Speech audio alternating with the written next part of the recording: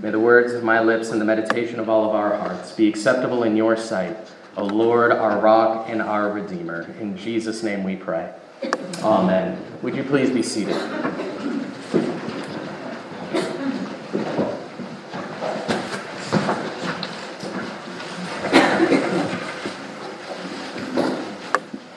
At some point in life, all of us have to deal with the reality of unmet expectations. Maybe it was the perfect vacation you planned that turned into a logistical nightmare.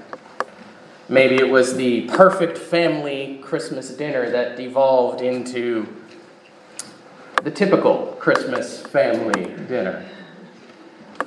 As a sports fan, I often encounter unmet expectations as the teams that I cheer for have the audacity to consistently lose the games that I believe that they should win. Unmet expectations are a part of life. They even happen within our faith and the life of our church. You make a faithful decision and you expect everything to go well. No hang-ups, no hiccups, no roadblocks or barriers, just blessing all day, every day. Then you wake up one day and you're facing challenge, you're facing difficulty, and it turns out that the world, the flesh, and the devil still hate the gospel. And so the faithful choice often leads to challenge rather than easier days.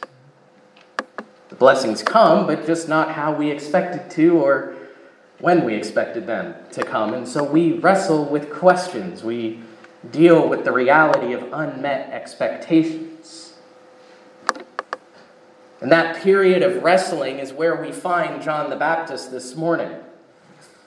As we heard last week, John has done the faithful thing. He's done what he was called to do. He came and he proclaimed that Jesus was coming. Yet things have not gone the way John expected. He finds himself thrown into prison by an immoral king, and he is left wondering what it is that's happened. John here is learning the important lesson that all of us must learn at one point or another, that Jesus is truly the Messiah, the Savior of the world. But he is a different kind of Messiah than we expected. And to see that this morning, we're going to look at how Jesus confounds our expectations. But even while he confounds them, he confirms his identity. And he reveals the saving work he is going to do. So let's dive into Matthew 11 and ask how it is that Jesus is confounding our expectations.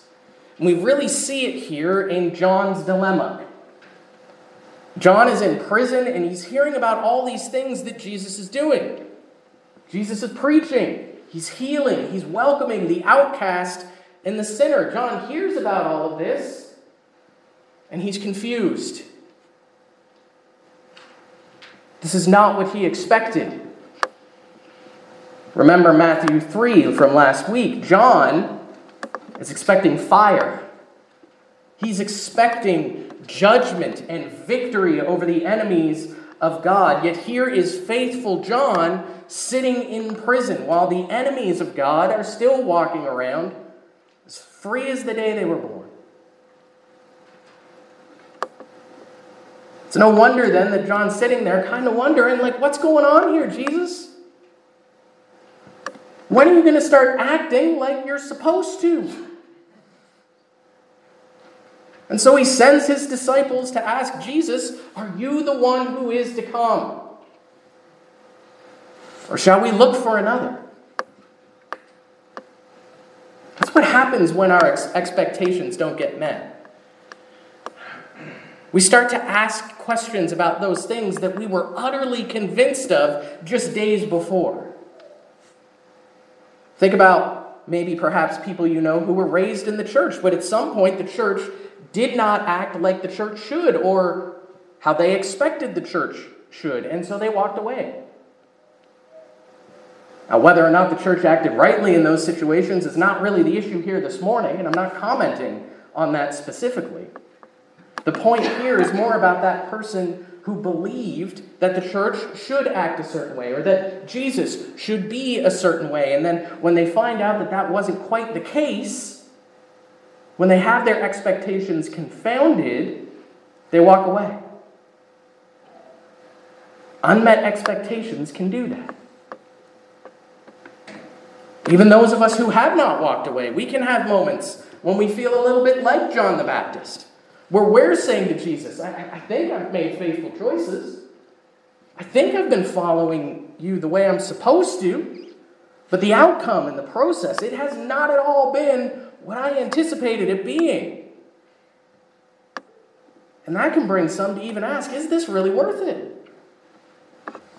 I get that question from a lot of people. I get that question from non-believers all the time. Is it actually really worth doing all that? Is it really worth following Jesus? I get that from people who look at Anik and what we've been through the lawsuits and the building losses and the money losses and all of it. And they ask, is that really worth it? Couldn't you have just been just as happy where you were? Is it really worth making the faithful choice? How would you answer that? I mean, if your expectations haven't been met, whether it's by the church, whether it's by Anik and what we've gone through, whether it's by your own individual life and faith, how would you answer that? What do we do when our expectations are not met? When following Jesus isn't quite what we thought it was going to be? When those doubts begin to creep into our hearts about even the faithful decisions that we've made, what do we do with that?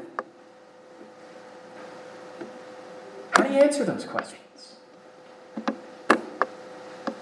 Well, in situations like this, John actually stands as an example to emulate. He's sitting there in prison, wondering if what he believed about Jesus was right at all. And what does he do with it?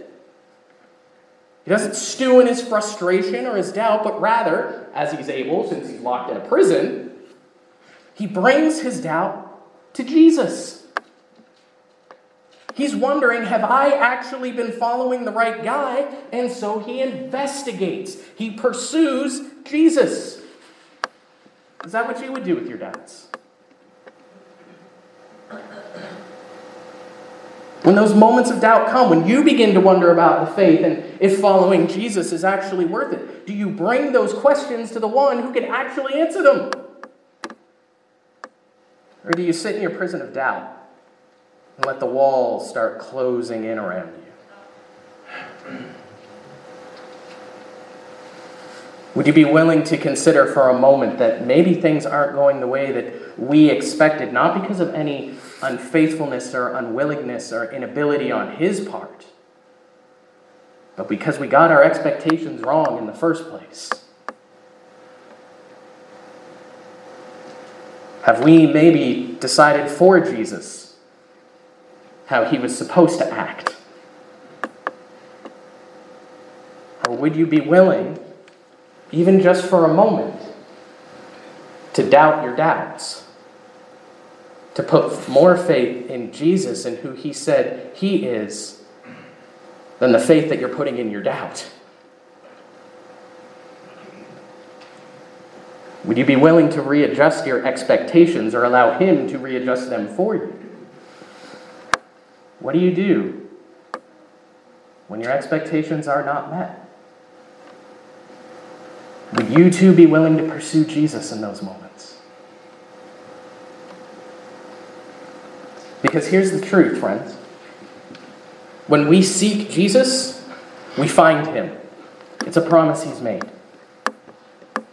When we bring our doubts and our questioning to him, he confirms who he is.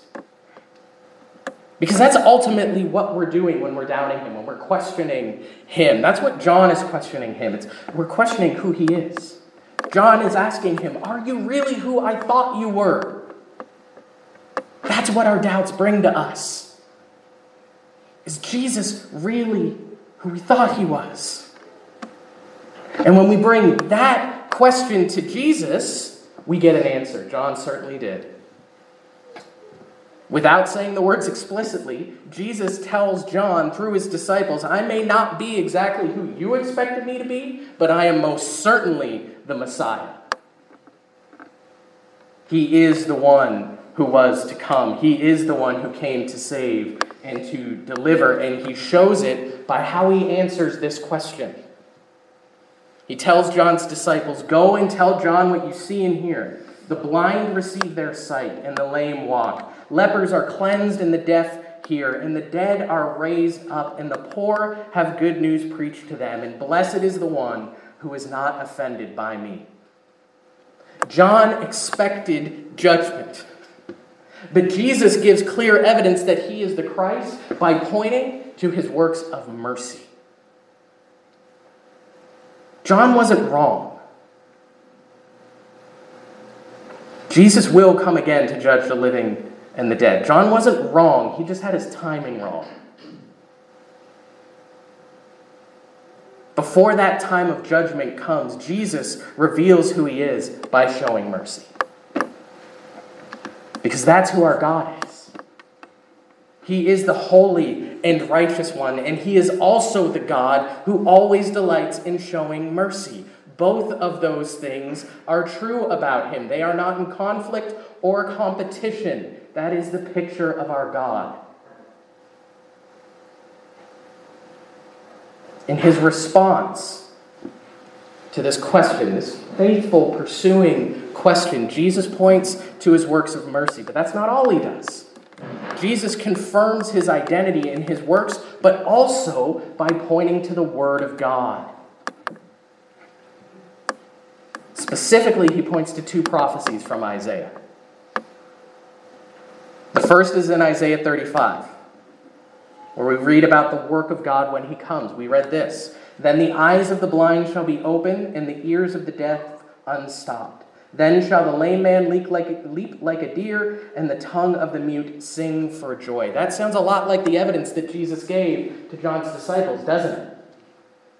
Nearly word for word, right? He's pointing to the Word of God, how he fulfills it. And that's not all. Not just those works of mercy. He's also referencing Isaiah 61:1. We read there, "The Spirit of the Lord is upon me, because the Lord has anointed me to bring good news to the poor. He has sent me to bind up the brokenhearted, to proclaim liberty to the captives, and the opening of the prison to those who are bound." Sounds a lot like what Jesus said, doesn't it? Sounds a lot like what Jesus has done, doesn't it? When asked if he is really the Messiah, Jesus shows that everything he has been doing is the fulfillment of what the Messiah would do. Just as Isaiah prophesied, when Messiah appears, the result is mercy. It's healing. It's joy and life and peace. It is the reversal of all that has plagued us since the fall. And it is those things that Jesus brought, he inaugurated when he came. And it is those things that he will bring to consummation when he comes again. It is those things that those who faithfully wait upon him can expect with joy when he comes again. The place where peace and life and joy are not the abnormal things we seem to find in this world, but constant, permanent realities. In this way, Jesus quells John's doubts by telling him that both his works, the works that he came to do and was doing, as well as the Word of God itself, answer all of John's questions with a resounding yes. Jesus is, in fact, who he claims to be. He is who the Bible tells us he is, and there is no other. He is the Lord. There is no other. In fact, John's own existence is evidence of who Jesus is. Jesus teaches the crowds in verses 7 through 15 that John is the Elijah figure who is to come to prepare the way of the Lord. He is the voice crying out that the Lord is coming. He is the one who was prophesied about in Malachi 3, the one who would be sent by God to make way for the appearance of God himself shortly thereafter. That's what Malachi 3 teaches us, and that's what Jesus is pointing to tells us a little bit about who Jesus is, doesn't it? If John is the fulfillment of that, if he is the one who came to proclaim the way of the Lord, to make ready the way of God himself, well, who is Jesus then? This is what Jesus does when we bring our questions to him, when we bring our unmet expectations to him. He shows us who he is, that he is Lord and there is no other, that he is God himself come among us. In the face of our doubts, we turn back to him. We do what John did. We ask him, Lord, show me who you are. Remind me from your word who you are. Remind me from the work that you've done on my behalf. Remind me of the cross where you died for me and the empty tomb where you rose for me. Remind me of the manger and the virgin's womb when you came for me. Remind me how in your word you tell me that the Lord, the Father, did not send you into the world to condemn the world, but in order that the world might be saved through you. We pray that our God would replace our doubt and our fear and would replace that with assurance and peace and the reminder of who he is and his presence with us. Would we be willing to do that with our doubts? To doubt our doubts and have more faith in Jesus. Jesus confounds our expectations. But when we bring our doubt and our false expectations to him, he confirms who he is. And then he reveals the saving work he has done and will do. I love in this passage that though John brings questions, though he has doubts in this moment, Jesus never slags him for it. He doesn't go after John. What's wrong with you, John? What are you doing questioning me? No. In fact, he praises John. He says some pretty incredible things about him here. Things that are absolutely remarkable and to be honest, a little confusing. Verse 11, he says, "Truly I say to you, among those born of women, there has arisen no one greater than John the Baptist. Yet the one who is least in the kingdom of heaven is greater than he." Okay, hang on. How on earth can someone be the greatest and not the greatest at the same time? Jesus likes to do this sort of thing, doesn't he? What's the difference here? How is this possible? Well, the key is the location. John is missing something at this point that those in the kingdom of heaven have. One commentator stated, to be in that kingdom, the kingdom of God, even as the least, is to be greater than the great man who proclaimed its coming, but yet remains outside of it. At this point in redemptive history, John is outside of the kingdom of heaven because he could not be inside the kingdom of heaven. The work that was necessary to open wide the gates has not happened yet.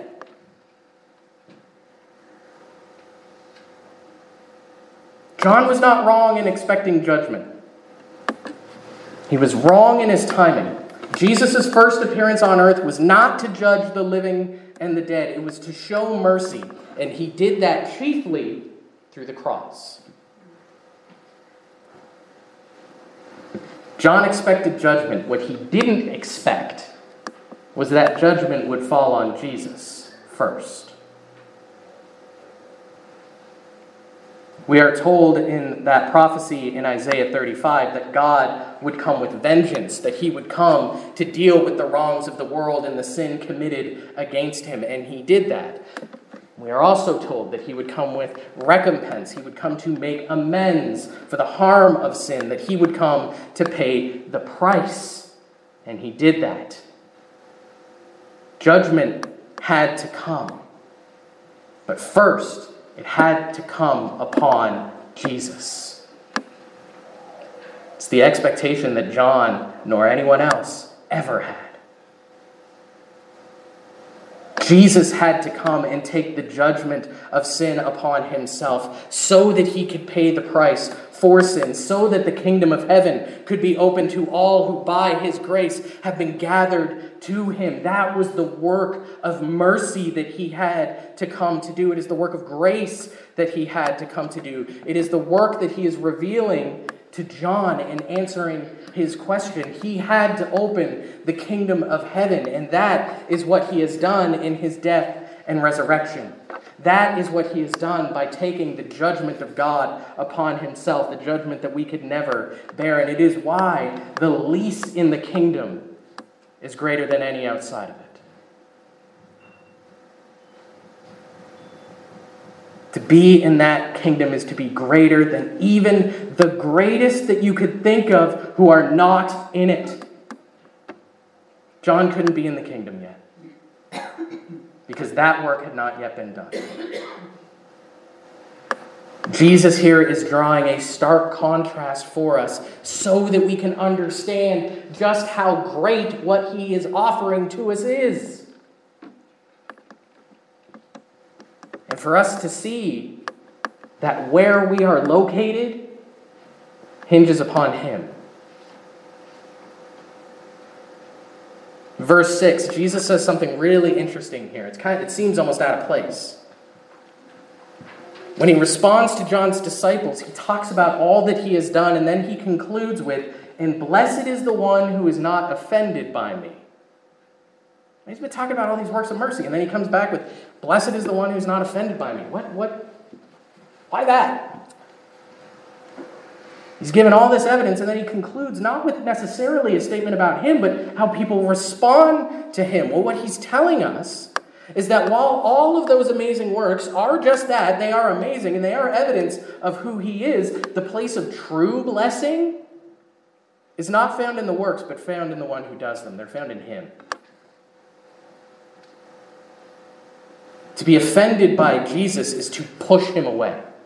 To be offended by Jesus is to reject him, to choose the world over him. And so to have genuine blessing is to be with him.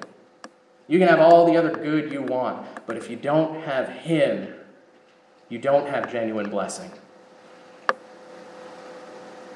Because being with him is being with God himself. It's being in his kingdom. It all hinges on Jesus. When you ask the question, are you the one to come? Are you really the one who you say you are, Jesus? How do you answer that?